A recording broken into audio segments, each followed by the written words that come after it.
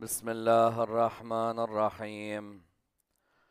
الحمد لله رب العالمين، والصلاة والسلام على سيدنا وعظيمنا وحبيب قلوبنا وشفيع نفوسنا أبي القاسم محمد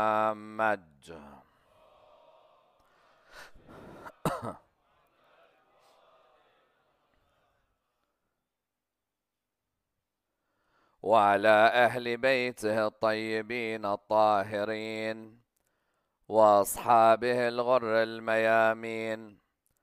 الحمد لله الذي جعلنا من المتمسكين بولاية سيدي ومولاي علي بن أبي طالب.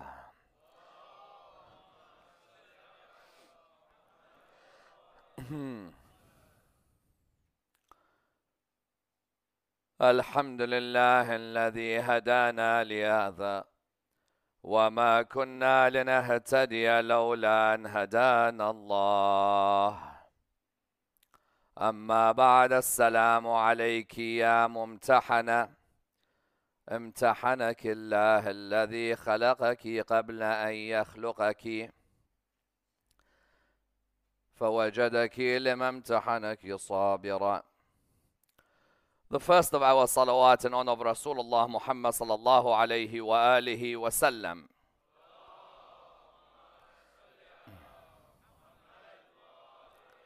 Second louder salawat in honor of Imam Amir al-Mu'mineen alayhi salam.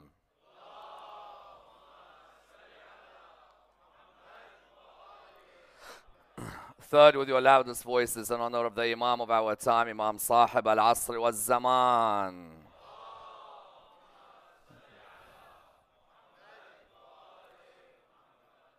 Respected scholars, brothers and sisters, Assalamu alaikum wa rahmatullah wa barakatuh. If there were two ladies who could truly be described as ladies of heaven, then they are Sayyida Fatima and Sayyida Zainab alayhim as-salam. Allahumma salli Muhammad wa ala Muhammad. These two ladies are without a doubt two of the most important ladies in Islamic history. And indeed, you find that much of the world still does not know about the lives of these two ladies. The reality is that there are over 3-4 million, or one may argue 300-400 million, and may even go to 3 billion people in the world today who may never have heard of Fatima or may never have heard of Zainab alayhim as-salam. But the reality is that these two ladies play a pivotal role in early Islamic history and also play a pivotal role in our lives today, because these aren't just to be taken as daughter of the Prophet or daughter of, for example, Imam Ali. Rather, these are to be taken as role models in our life, role models for both the males and the females. There are many, when they hear of a famous female personality in Islamic history, they think that that personality is only a role model for the females. Reality is that that personality is a role model for both male and female. And that's why when we live in this world today, examination of these two as role models becomes fundamental for a number of reasons. The first reason is that we live in a world where most of the discussions center around feminism. You find that most of the discussions that center around feminism are to be seen in many academic departments in the world today. Discussions about the rights of the female, the position of the female, the status of the female, the role of the female. Even our own daughters in our mosques may now call themselves quite proudly feminists. That I'm proud to call myself a feminist, and I go by a feminist ideology or a feminist worldview. Of course, some of feminism are concepts that we agree with or concepts that we subscribe to. Not everything that a feminist espouses is necessarily to be looked at in a negative way. If a person feels, for example, that there are women who are oppressed in the world, and that part of feminism is to speak out for the oppression or against the oppression, then we subscribe to that as well. There are certain females in the world today who are told that you cannot be politically active in your local community, or that you cannot politically have a voice in your local community, we also subscribe to the idea that there is nothing wrong with a female being politically active. If, for example, there are some females who want to gain an education, someone will say, even in the 21st century, there are places where a female cannot gain an education. Yes, there are still places in the world today where a female gaining education is frowned upon, or it's looked down upon.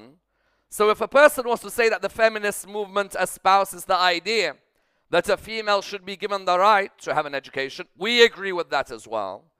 If a person turns around and says that the feminist movement is one that says that a female should have the right to, for example, own her own property.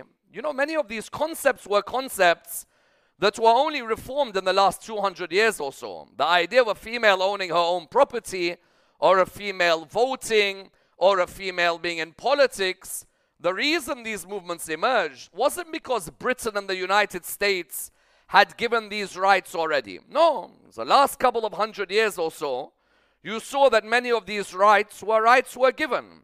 But in some countries in the world today, there are some who still cannot own property, some who still cannot vote, some who can still not get an education. And therefore, in the discussion of feminism, there is a place for Fatima al-Zahra alayhi salam and her daughter. Yes, there are certain aspects of feminist thought that we disagree with. No doubt, there may be certain things which are proposed which differ with the Islamic worldview, or which differ with Islamic law or Islamic ethics. But that doesn't mean that on the first level, discussing Fatima and Zainab should not be something tied to feminism. Secondly, we live in a world where there is major disruption or confusion about gender role. How many times have you seen gender change in the last few years? When I was younger, gender was two, male and female. Now there's male and female, and she, and he, and I, and it. I once said that all I remember it from was the Addams Family. They had a cousin called Cousin It. Now there is it even in the criteria. Or there are some who say, don't even call me a gender. I am not a male, nor am I a female, nor am I a binary. Some may go towards that direction. When I look at that, I see that gender studies becomes a main subject at university. But when gender studies becomes a main subject at university, how much can Fatima al-Zahra and Sayyidah Zainab alayhi salam have a role in those discussions? Because you know, in gender and feminism studies, there are some women in Islamic history who are discussed. For example, Aisha, the wife of the Prophet, has a major area in Western academic discourse when it comes to feminism and gender.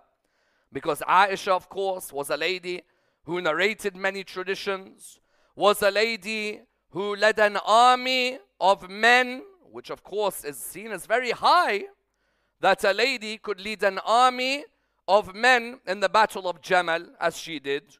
So in feminism and gender studies, Aisha is discussed, but Fatima is not discussed, Zainab is not discussed. If I were to ask all of you here, how many of you at home own a book about Fatima al-Zahra or Sayyidah Zainab alayhim as-salam? A whole biography about their lives.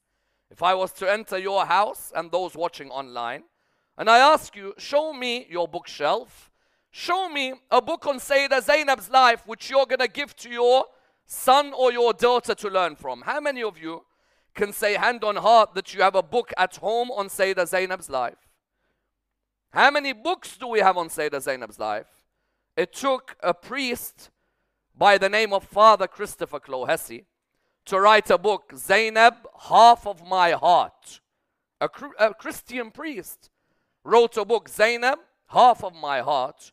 Whereas when you look in the Muslim world, you find that the reason that some of these Western departments have not incorporated Fatima al-Zahra and Sayyidah Zainab within their syllabus is because we have not done anything to write about those ladies. There are many of us, and this generation, if one thing I would advise needs to change, we need to become a reading generation. There are some Shia who go 1 year without having read one book on Islam. 1 year, not a single book. You ask them, have you done other things in life? Yes. What book have you read in the last year on the religion? None. And that's because we rely either on majalis only, or there is an apathy to reading. Therefore, if you were to be asked by someone today, give me a book on Fatima al-Zahra alayhi salam's whole biography, which book would you recommend? Which author? Ask yourself, do we really know and have we really given back to Fatima al-Zahra alayhi salam that which she deserves to have back? Likewise to Sayyidah Zainab alayhi salam, that which she deserves. Look at some universities in the world, their departments, they name them after certain phenomenal figures in history, yes? You might have a department named after JFK, after Mahatma Gandhi, after Mother Teresa, after Nightingale, after Shakespeare. Is there a department in any British university or any American university called the Fatima al-Zahra Department or Chair or Fellowship for Shia Studies? Is there a department that has named any of its awards after Sayyidah Zainab alayhi salam when it comes to awards at graduation day? How many times when you graduate you always hear, and the so-and-so award for excellent achievement goes to so-and-so? Have you ever heard the Sayyidah Zainab award? Have you ever heard the Fatima al-Zahra alayhi salam award? The reality is that for many of us, we have cocooned Fatima and Zainab just for the Shia community, instead of trying our hardest to make sure that the world learns about the lessons from the lives of these two. Because if you're someone who's looking for a counselor, look for Fatima. If you're looking for education, look at Fatima. You're looking at spirituality, look towards Fatima. You're looking for political rights, freedoms, and speaking out against injustice, look at Fatima. You're looking for someone who teaches you how to stand in the middle of the battlefield, both literally and metaphorically, in front of arrogant men of her time. Look at Fatima. Look at how many ticks of boxes Fatima al-Zahra alayhi salam has. Yet there isn't Cambridge or Oxford or Harvard or Yale. None of them are writing about the great female of history, Fatima al-Zahra alayhi salam. They've written about other females, but they haven't written about Fatima. And therefore the onus on us in this lecture is to examine that if someone's a feminist and they're writing a PhD about great female role models when it came for rights of voting, property, education, politics, could they look at Fatima and could they look at Zainab alayhim as-salam? Let's tonight examine these ladies of heaven, and I'd like to do it by looking at each of the points within her life and all the points within Zainab's life and how they're a mirror reflection of the two. Let's start with Sayyidah Fatima alayhi salam. First and foremost, when you examine and dissect Fatima al-Zahra's life, the first point that emerges straight away is what?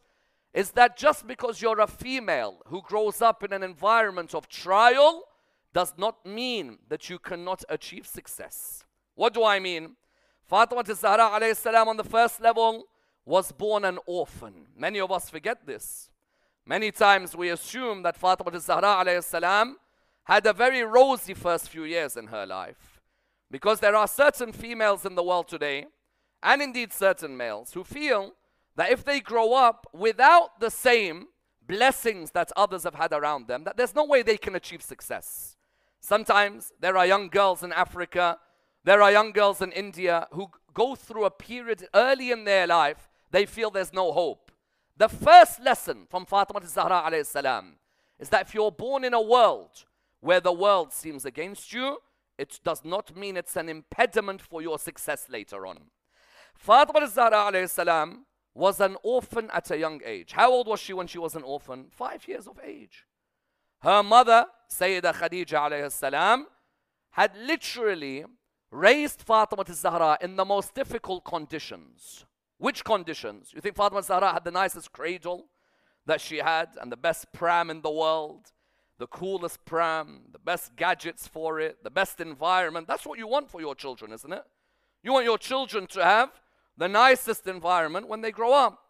The first example of Fatima al-Zahra that she gives to all of us, and for those who are in a world of feminism or gender studies, is that we have a female who grew up in the most hazardous circumstances. I ask all of you here a question. Fatima al-Zahra at the age of 2, where was her bed? Let's see who the historians are here. 2-year-old, where was her bed? Well done. Sha'ib of Abu Talib. Sha'ib of Abu Talib. What was the food there? Grass, weeds, whatever you could get from Mecca, if you can smuggle something in, because when they put sanctions on a country, it's hard to get food in. When they put sanctions on a city, it's hard to get food in. When they put sanctions on a small valley, which Abu Talib had sacrificed for Rasulullah sallallahu alayhi wa sallam, and that's why we the Shia are proud when we talk of the Iman of Abu Talib alayhi salam. Because for us, Abu Talib gave his valley. Sayyidah Khadija, at the time, her daughter was 2 years old. Her daughter, at the age of 2, what was she living? A rosy life? No, she was living in the most difficult circumstances. Mecca had boycotted her dad. And she saw her mum going through night after night of difficulty, trauma, trial. And believe you me, Sayyidah Khadija played a major role in the upbringing of Fatima al-Zahra, even if it was just for 5 years. Because Fatima al-Zahra alayhi salam learned altruism from her mother Khadija alayhi salam. She would see her mother stay awake while others were asleep. She would see her mother fend for her father and the others who were there. Therefore, Fatima al-Zahra at the age of 2 was living in the valley. 5 years of age, her mother Sayyidah Khadija alayhi salam passes away. And that's why when you're a yatima or a yatim, and you sometimes think the whole world's against you, the first lesson to learn from this lady is that no, that happens. Allah will test anyone. How many times have you heard people saying, but they're ma'soom, so what? No, but they're ma'soom, so we can't relate to them. I don't care how ma'soom you are. When you're 5 years old and you're an orphan, it's hard. You're not a robot. You're not a robot. Fatima al-Zahra would cry at the burial of her mother. She cried because she misses her mum. And even in her marriage, Fatima al-Zahra cried on that night. Why? Because the wish of every female is what? Is that your mother is with you on the night you get married. Did Fatima al-Zahra use all of that to attack the world? Or did Fatima al-Zahra use all of that to build her life and say that I can achieve success even though I face difficulties? Every yatima in this world who faces a trial should look at Fatima al-Zahra as their role model. Therefore, that's on the first level. Secondly, Fatima al-Zahra, when it came to the feminist movement, some said that a female should have the right to choose when she wants to get married, exactly in the case of Fatima. Fatima al-Zahra alayhi salam chose when she wanted to get married. She wasn't forced to get married to a cousin she's never met. How many Muslims in the world today you see are forced to marry people they've never met in their life? Why? I promised her to your auntie. Or we had already decided many years ago. Or you'll see some Muslims who want to get married, some girls who want to get married, but they're not allowed to by their parents. You find that Fatima al-Zahra chose to get married at the age she got married. Yes, she got married at an age which is inconceivable for many of us today. She got married at the age of 9. And the age of 9 today is, of course, something that doesn't work. In Mecca, if you got married at the age of 9, or in Medina, it was something quite normal. Whereas when it came to today, no. Today, it's impossible and not even right to get married to somebody at this age in the world that we live in. But Fatima al-Zahra chose. Rasulullah sallallahu alayhi wa sallam never ever said to her, me and your mom have decided that you should get married now. Me and your mom have decided that this is the time. No. Rasulullah sallallahu alayhi wa sallam was receiving proposals from people. Of the proposals that he received was from, for example, the likes of Abu Bakr and Umar and Abd al-Rahman bin Auf. They all proposed for Fatima al-Zahra. And the wonderful third point is what? The wonderful third point, she was given the right to choose who she wants to get married to. It's a difficult one. Because how many parents feel that they are the ones who should choose who their son or daughter marries? There are many who actually never even gave a choice. I've been involved in so many marriage cases in my life where you actually find out that some girls did not even receive the proposal that was sent to them because the dad or the mum did not like the boy proposing. Rasulullah sallallahu alaihi wasallam, did he pass on Abu Bakr's proposal? Yes. Did he pass on Umar's proposal? Yes. Did he pass on Abd al-Rahman bin Awf's proposal? Yes. Ya Rasulullah, you are the one who knows the seen and the unseen. You could easily turn around and say, I'm sorry, I just don't think it's going to work out. No. It is her right as a female that she says yes or no. I can only offer her advice. I can turn around to her and say, look, so-and-so person is suitable or not suitable. So-and-so person, I've heard something like this about them or something like this about them. But can you as a father come to your daughter and say to her that you cannot marry this person on grounds which are not shari'i? Yes. If you, for example, turn around and you say to your daughter that I don't want you to marry so-and-so because the guy's a drug addict, for example, there is valid concern that this person is far away from religiosity. Or the person has bad akhlaq, for example. But if someone, you don't want to marry them, why? They look ugly for our family. There are some who say this, by the way. Say it doesn't suit the looks of our family. Or, for example, I don't like the dress sense of such a person. Or, that is not something valid.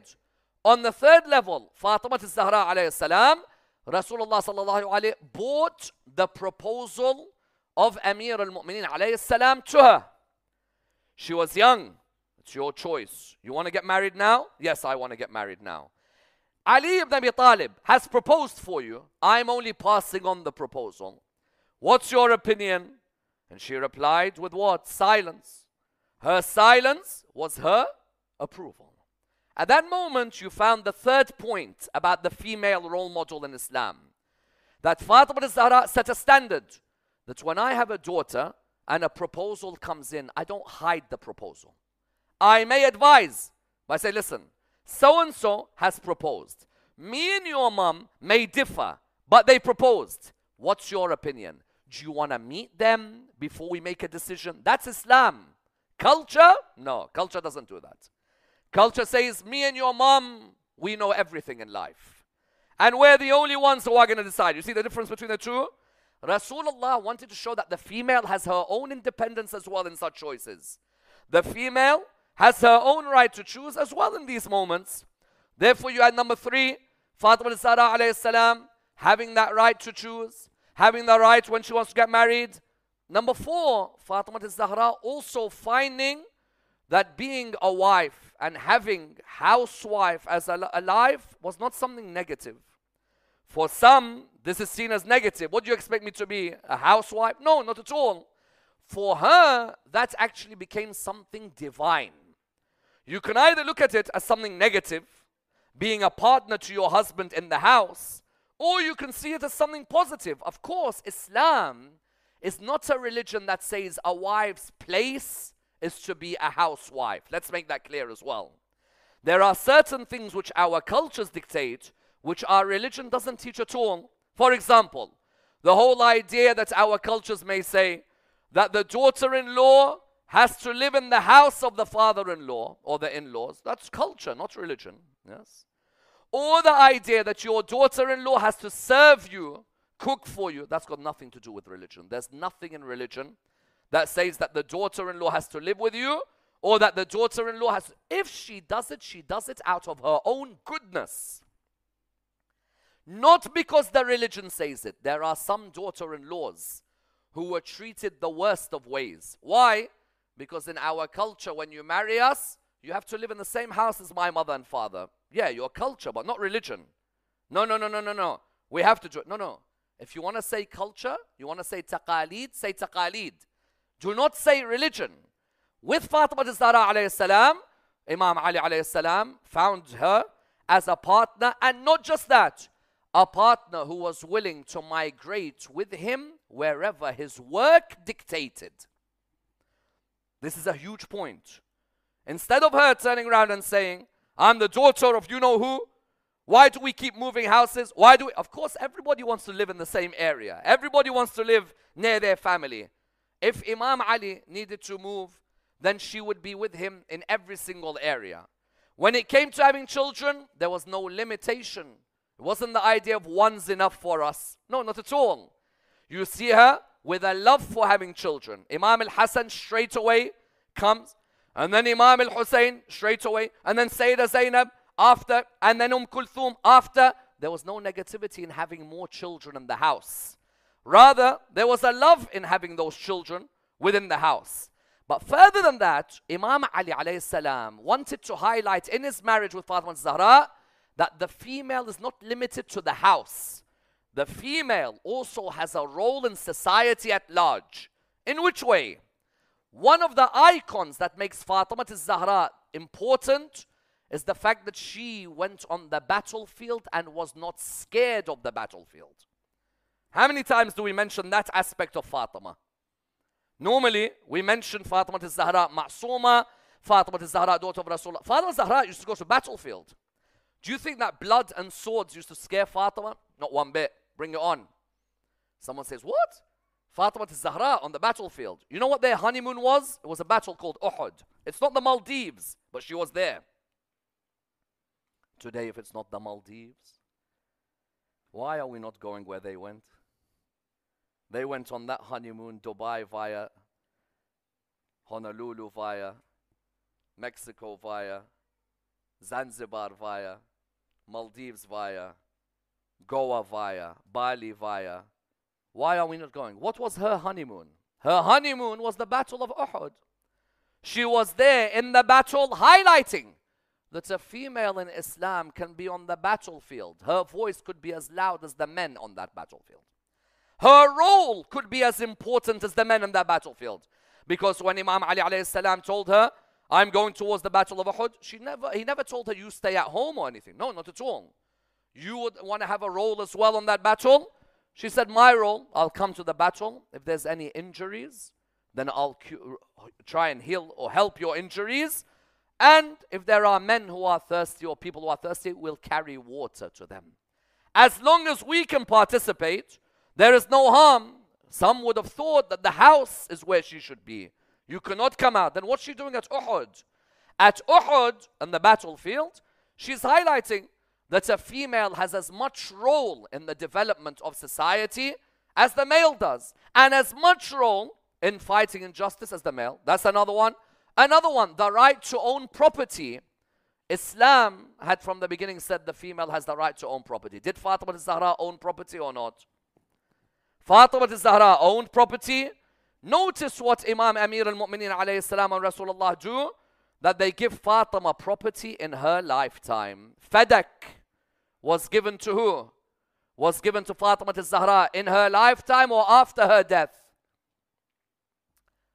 In her lifetime or after her death?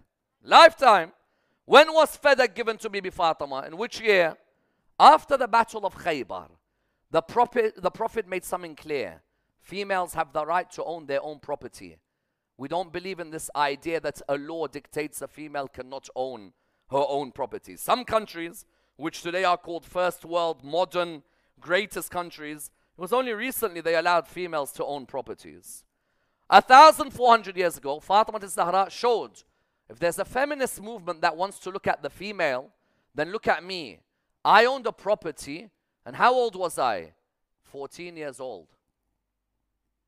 14 years old, she was the owner of a land by the name of Fadak.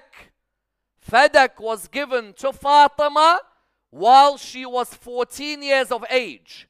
The Prophet made clear to everybody that my daughter Fatima has the right to own her property. The rest of your daughters have the right. You know, there are some people, by the way, who own properties, but they wait until their will, and in their inheritance, they say their property will pass on, for example, to who?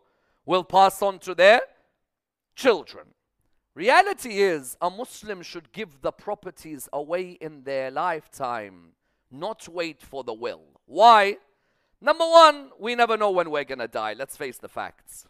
Some people postpone the will, postpone. Number two, when it comes to the will, you'll find that certain people think that if you write, for example, this house belongs to so-and-so, and this house so-and-so, and this house is to so-and-so, then the will is enough. No, the will has to be executed according to Islamic law. 2/3 of what you leave behind has to be distributed to the family. 1/3 is to be distributed to who you have chosen to distribute it. I don't care if now someone says, I've got 6 houses in Leicester. I'm giving 1 house to Ali, another to Zainab, another to Fatima, another to Muhammad, another to Hussein, another, for example, to Zahra. I've left each house for them in my will. It still won't make a difference. It would have to be a 2/3 share distributed between them. And then you see the value. 2/3 are distributed. 1/3 may be what you decide to give. Why do I say that? Because Rasulullah sallallahu alaihi wasallam gave Fatima fadak while he was alive. No need to wait until the day I die. And if anyone could get an email about when he was going to die, it's him, isn't it? But he decided, while in my life, fadak belongs to Fatima, because of how much wealth her mother Khadija gave to the religion of Islam. We're going to give this land to Fatima al-Zahra alayhi salam. Therefore, Fatima had the right to own property. Number 2, Fatima had the right to have an education. She was not just taught by the Holy Prophet, peace be upon him and his family, but she also became a teacher of people in her own lifetime. That every female deserves to be able to educate themselves and go to school and go to college and go to uni and get a degree. She would teach what she was a specialist in. And that would be the teachings of the Quran, or the teachings, for example, related to the ethics. Otherwise, there were others at the time. Rasulullah would insist, if there's a female that can teach medicine to the females. If you could teach law, teach law. If you could teach ethics, teach ethics. And so the females were able to. That was the right of education. Number 3, the right to be politically active. Fundamental.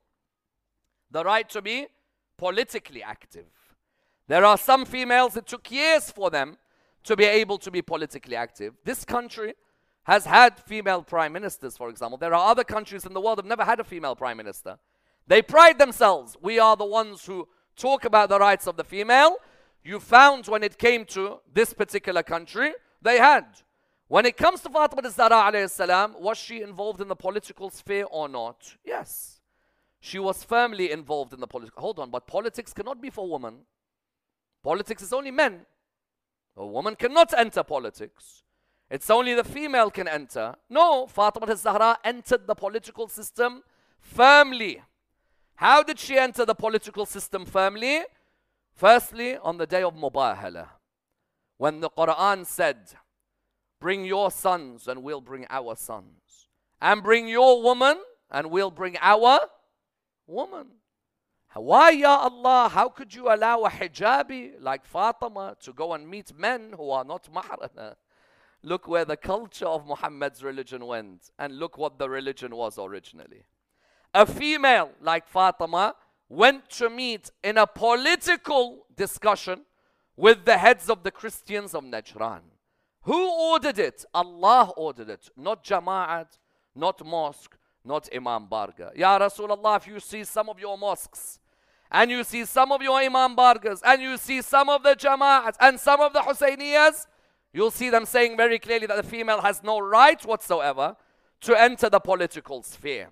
But Fatima not only entered the political sphere, but lost her life in the political sphere. Imagine that Fatima al-Zahra alayhi salam lost her life in the political sphere.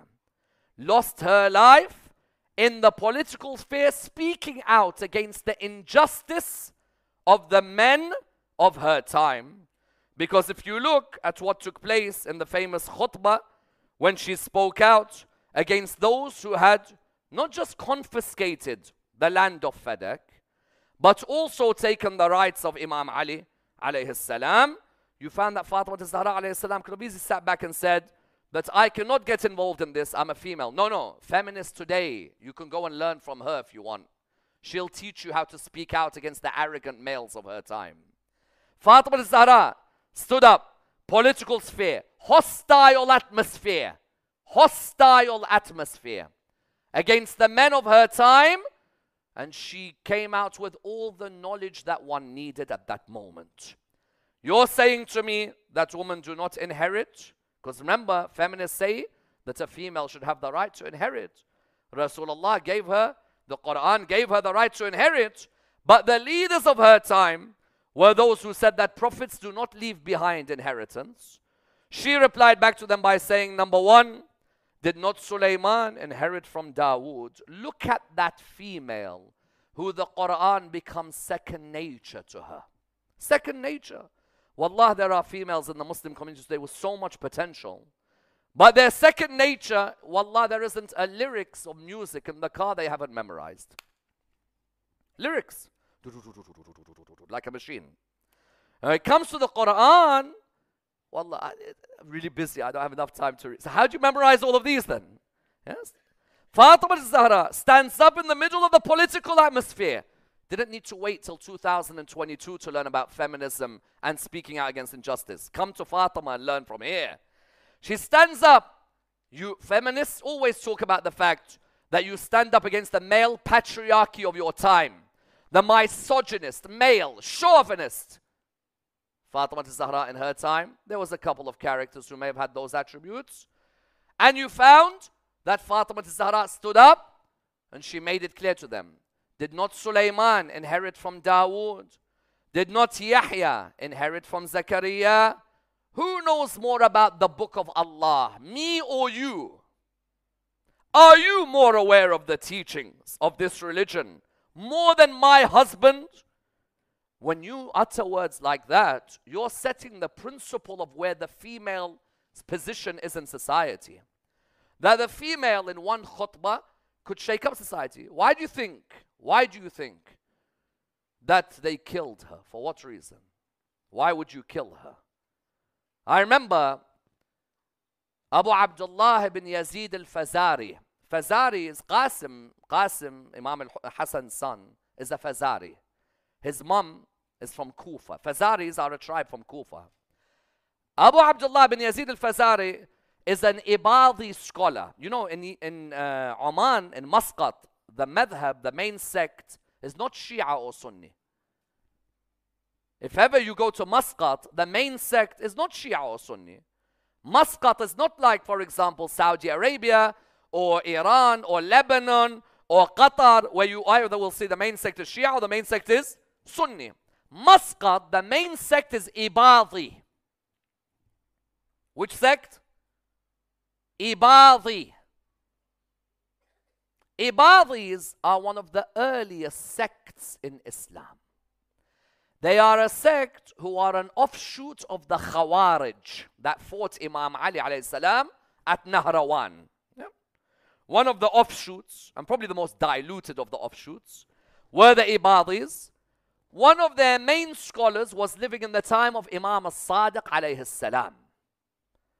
And this point I'm bringing home to show the belief that Fatima al-Zahra was a female heroine who lost her life, martyred, was an early belief, can be seen in Abu Abdullah ibn Yazid al-Fazari's book, Kitab al-Rudud. This is a book which is an Ibadi theological text from the time of Imam. He lived in the time of Imam al-Sadiq all the way till the time of Imam al-Kadhim. So that's around when? Around, let's say, 150 after Hijrah, 160 after Hijrah. Some people today say that the Shias believe that Fatima al-Zahra was killed and she miscarried a fetus is only something we believed in recently. That's absolute nonsense. It's something we've believed in since the time of the Imams. How? Abu Abdullah bin Yazid al-Fazari, he used to have discussions and actually was involved in trade with the companion of Imam al-Sadiq, Hisham ibn al-Hakam.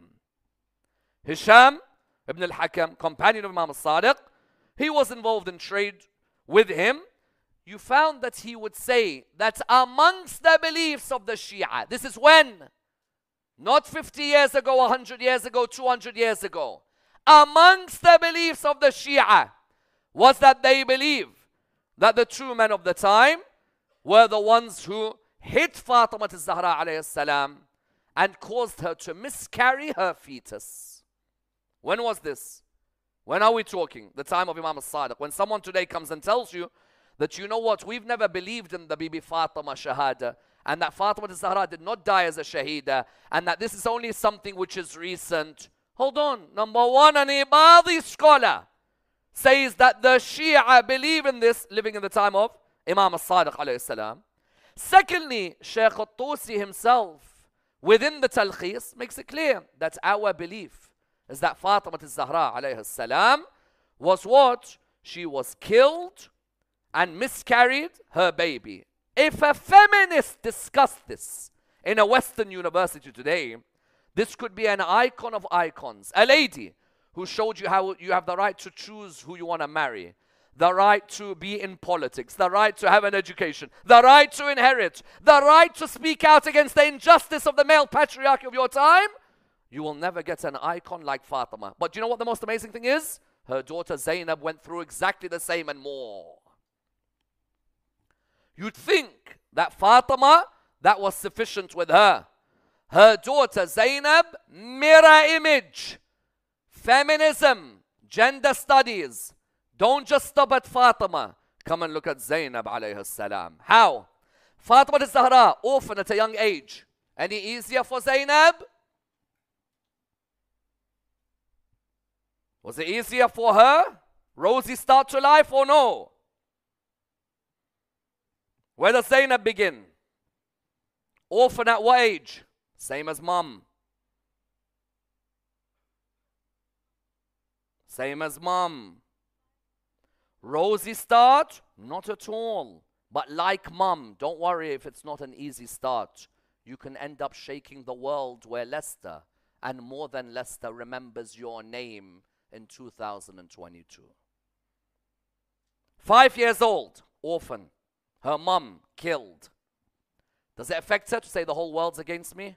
Not at all. Why? She had seen her mum as a feminine role model. Her mum showed her, listen, my dear, you choose who you want to marry. Don't worry. And you choose when you want to marry as well. And I want you to have a right to be educated. And I want you as well to be one day on the battlefield like I was, not scared. Stand there. And I want you as well to stand against the oppressor of your time. There's a Yazid in mine and a Yazid in yours. Okay? Does she do the same? Exactly the same. Bring out your syllabuses, Oxford and Cambridge. Let me teach you Zainab and Fatima. Come here. Zainab, orphan, young, stand up. Can she choose when she wants to get married? Yes. 11 years old. Dad, I want to get married. Dad straight away turns around. 11? No problem. Who do you want to marry? A proposal comes, I'll accept. Abdullah bin Ja'far al-Tayyar. Imam Ali used to love his brother. And so when his brother's son, 16 years old, proposed for Sayyidah Zainab alayhi salam, the first right in feminism or in gender studies is that the female has a right to choose who she wants to be with for life. And that you don't force it onto someone, an arranged marriage, and force her to live in oppression and sadness simply because the families are close to each other. She has the right to choose. She chooses Abdullah bin Ja'far al-Tayyar. Number one, I have the right to choose. Number two, when I want to get married. Number three, I find happiness in being a mum and also a housewife. I don't look down at it. I actually see it divine if it gets me closer to God. Straight away, they have son after son. They have a pause, and then they have more sons later on, and they may have one daughter as well. Build a family. My husband needs to migrate. Let's migrate. Because her husband moved from Medina to Kufa. She didn't turn around and say, I prefer Medina, I love Medina. Not at all, not at all, not at all. Life has its struggles. It doesn't diminish from me as a female if we have to migrate from one place to another. She goes with her husband. She migrates with her husband. Now she's ready. Does she have a right to education? Of course she does. But she becomes an educator.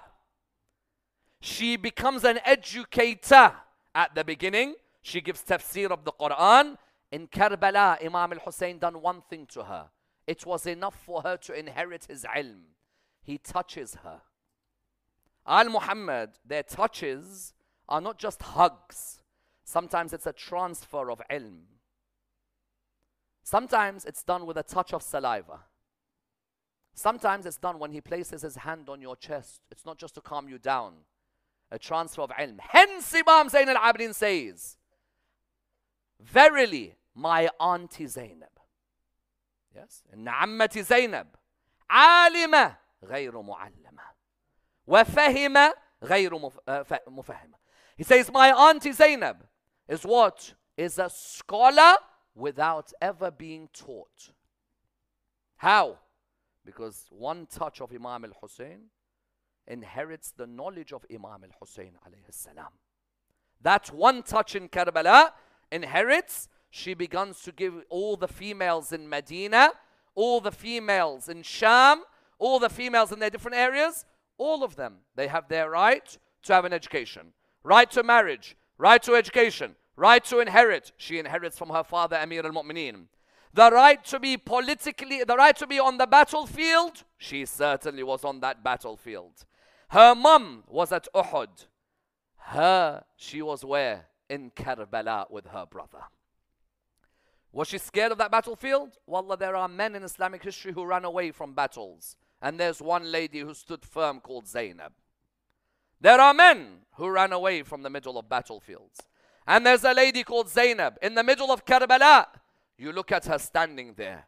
I have a right to be in this as much as the males have a right to be in this. She was there on the plains of Karbala, and you witness with her. Nothing diminishes.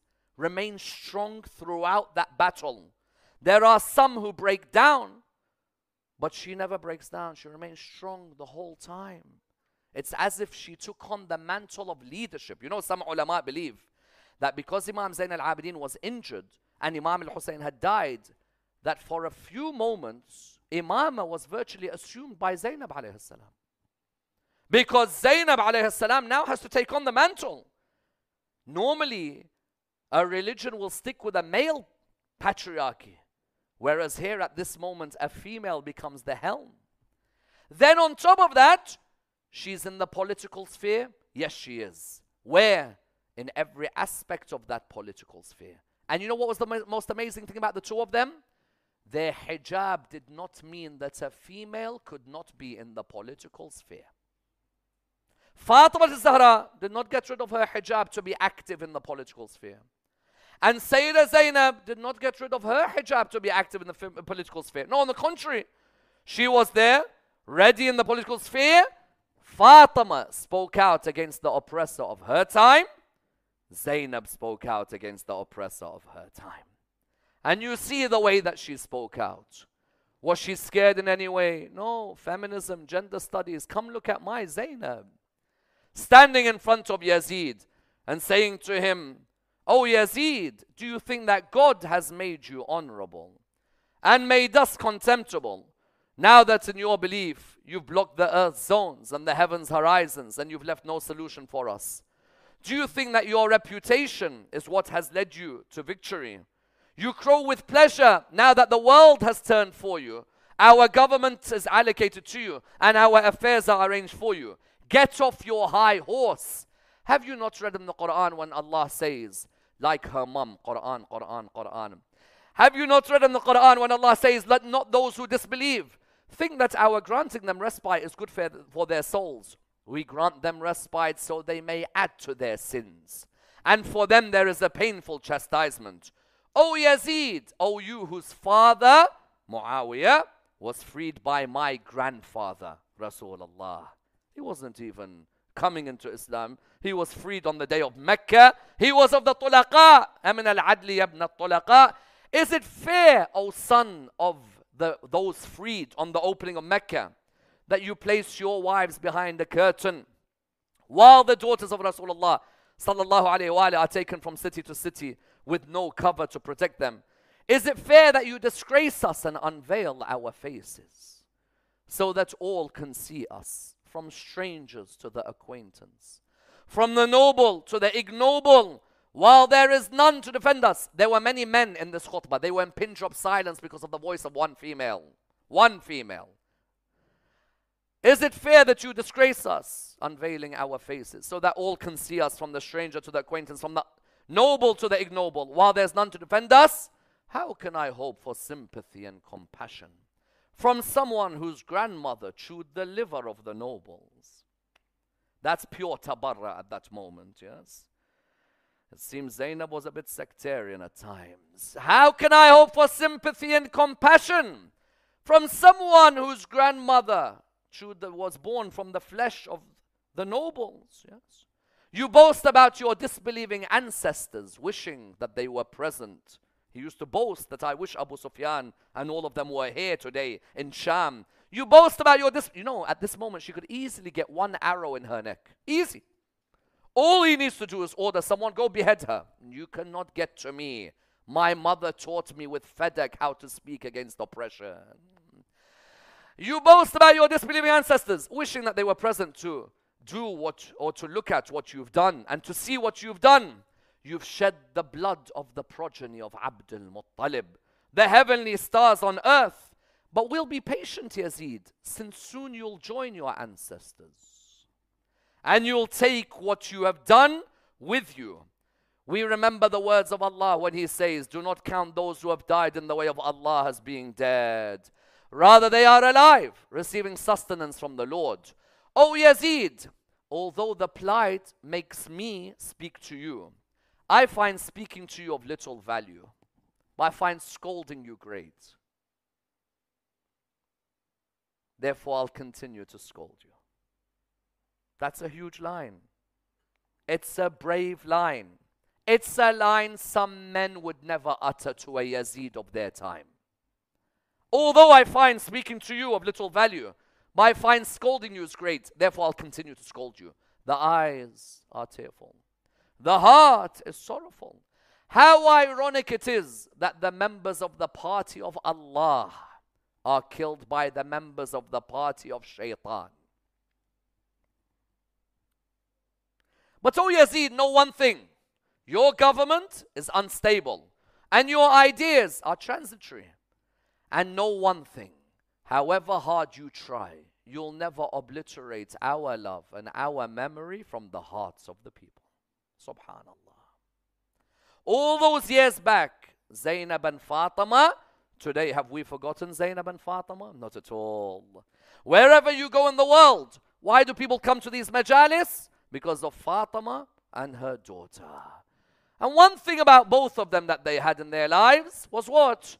Was that they literally had to be counselors. And that's something many do not appreciate.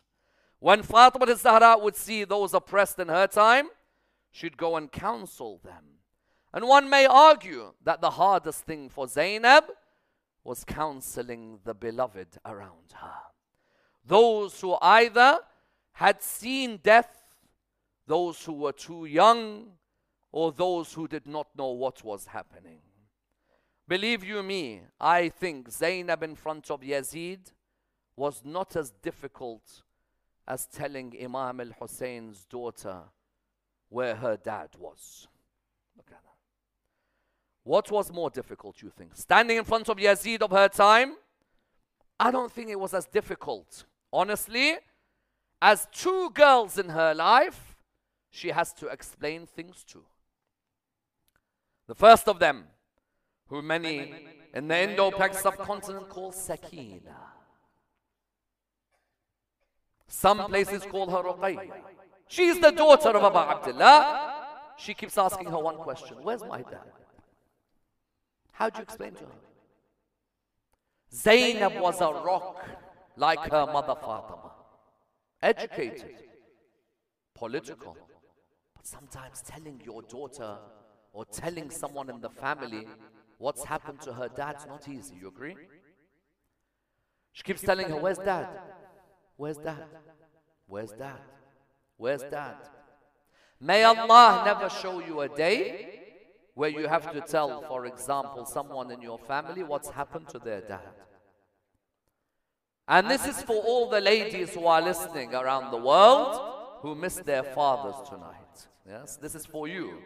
How many of you miss your fathers? Because your fathers may be away, your fathers may be on a journey, or your fathers may have passed away. How many of you miss your dads? And mind you, this is for some of the men in this hall as well who've lost their fathers. Don't you just wish you can hold your father one more time? Don't you wish you can hug him one more time? Don't you wish you can just talk to him one more time? Don't you wish you could lock eyes with your father one more time? I ask all of you here, remember your father at this moment. Then remember Sukaina alayhi salam. I think one of the most difficult was her having to answer Sukaina whenever she say, where's dad? Where is he? He said he's going to come back. Where is he? That's one of the most difficult, without a doubt. And that's why when she went to the grave of Imam al-Hussein after Sham, she said, Aba Abdullah, I looked after all of them, but one I left in Sham. That was one of the most difficult. But do you know where the other most difficult was? Explaining to Sughra where her dad was. That's difficult. Fatima al-Alila, Fatima al-Sughra, when Ahl al-Bayt were leaving Medina, was holding on to her dad. Dad, am I going to see you again? All of us have a Fatima al-Sughra in our life, don't we? Dad, am I going to see you again?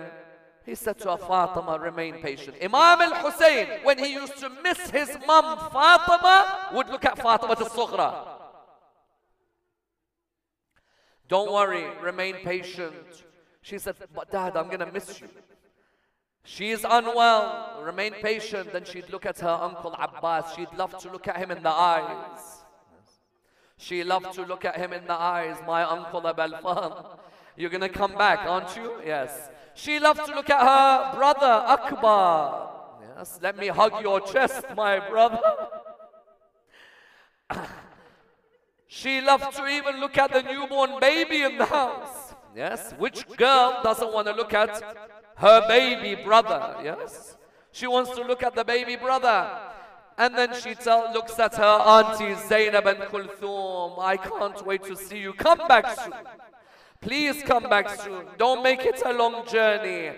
Can you imagine when they came back to Medina after having seen Karbala, Kufa and Sham? Can you imagine the look of Sughra? She's alone in Medina. Of course, al-Banin is there, and there are others who are there. She'd always ask, is there any news about my dad? Has anyone mentioned Imam al-Hussein? Has anyone mentioned any of my siblings? There was no news. When Sayyidah Zainab had come home, remember, she first saw al-Banin. And al-Banin and Zainab had embraced. But now Zainab wanted to go and see another girl, yes? Zainab, the bedrock of all rights and all strength. Now this is her most difficult walk. When she came near Sughra, she said to her, Sughra, Assalamu alaikum. The reply breaks our heart. What was the reply? Wa alaikum assalam, but who are you? Allahu Akbar. If I stop my masa'ib here, that's heartbreaking enough. What have they done to Zainab?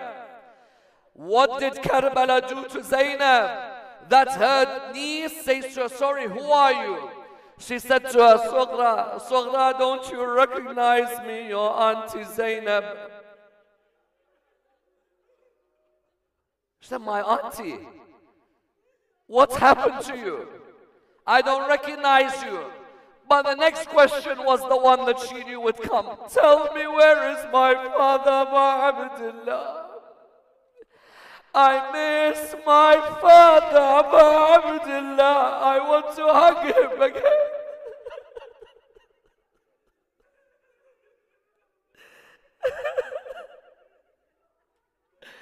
I want to look at his eyes again. I want to feel his beard again. I want to sit next to him when he prays. I wanted to be sitting in his lap. She said to her, tell me one more thing. Where's my uncle Abul Fadl? I wanted to see my Abbas again. Tell me, where's Akbar? Tell me. Let me go and hug him one final time. Tell me about my baby brother. Where's my baby brother? brother to see him again. How does she explain all of them? What does she say to her? She says to her, your father, I left him in Karbala. If you used to see your uncle's eyes, they took one of his eyes with an arrow. If you used to hug your brother's chest, the horses took his chest.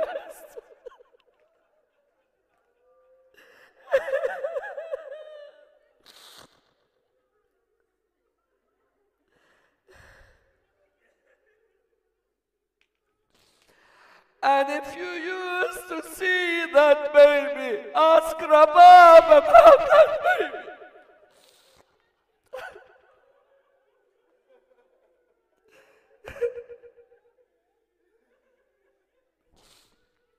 Inna lillahi wa inna ilayhi raji'un. My dear brothers and sisters, with your tears at this moment, all of you raise your hands. May Allah soften our hearts, that we can always have tears in our life, Ya Allah. And if we cannot have, then strengthen us and soften us at the same time to have those tears. Ya Allah, raise us with Muhammad and Al Muhammad. Ya Allah, allow us to receive the shafa'ah of Sayyidah Fatima and Sayyidah Zainab alayhim as-salam. Ya Allah, let us take them as our role models in our lives. We pray to Allah subhanahu wa ta'ala in honor of the marhumeen, of the originators of this majlis. And for all those who are facing difficulties, let's all recite the ayah of the Quran together in one voice with our hands raised aloft. Bismillah ar-Rahman ar-Rahim. أَمَّن يُجِيبُ الْمُضْطَرَّ إِذَا دَعَاهُ وَيَكْشِفُ السُّوءَ. All together. أَمَّن يُجِيبُ الْمُضْطَرَّ إِذَا دَعَاهُ أَمَّن يُجِيبُ الْمُضْطَرَّ إِذَا دَعَاهُ أَمَّن يُجِيبُ الْمُضْطَرَّ إِذَا دَعَاهُ أَمَّن يُجِيبُ الْمُضْطَرَّ إِذَا دَعَاهُ وَيَكْشِفُ السُّوءَ. We pray to Allah subhanahu wa ta'ala with the Surah Al-Fatiha, but before it the loudest of your salawat. Allah.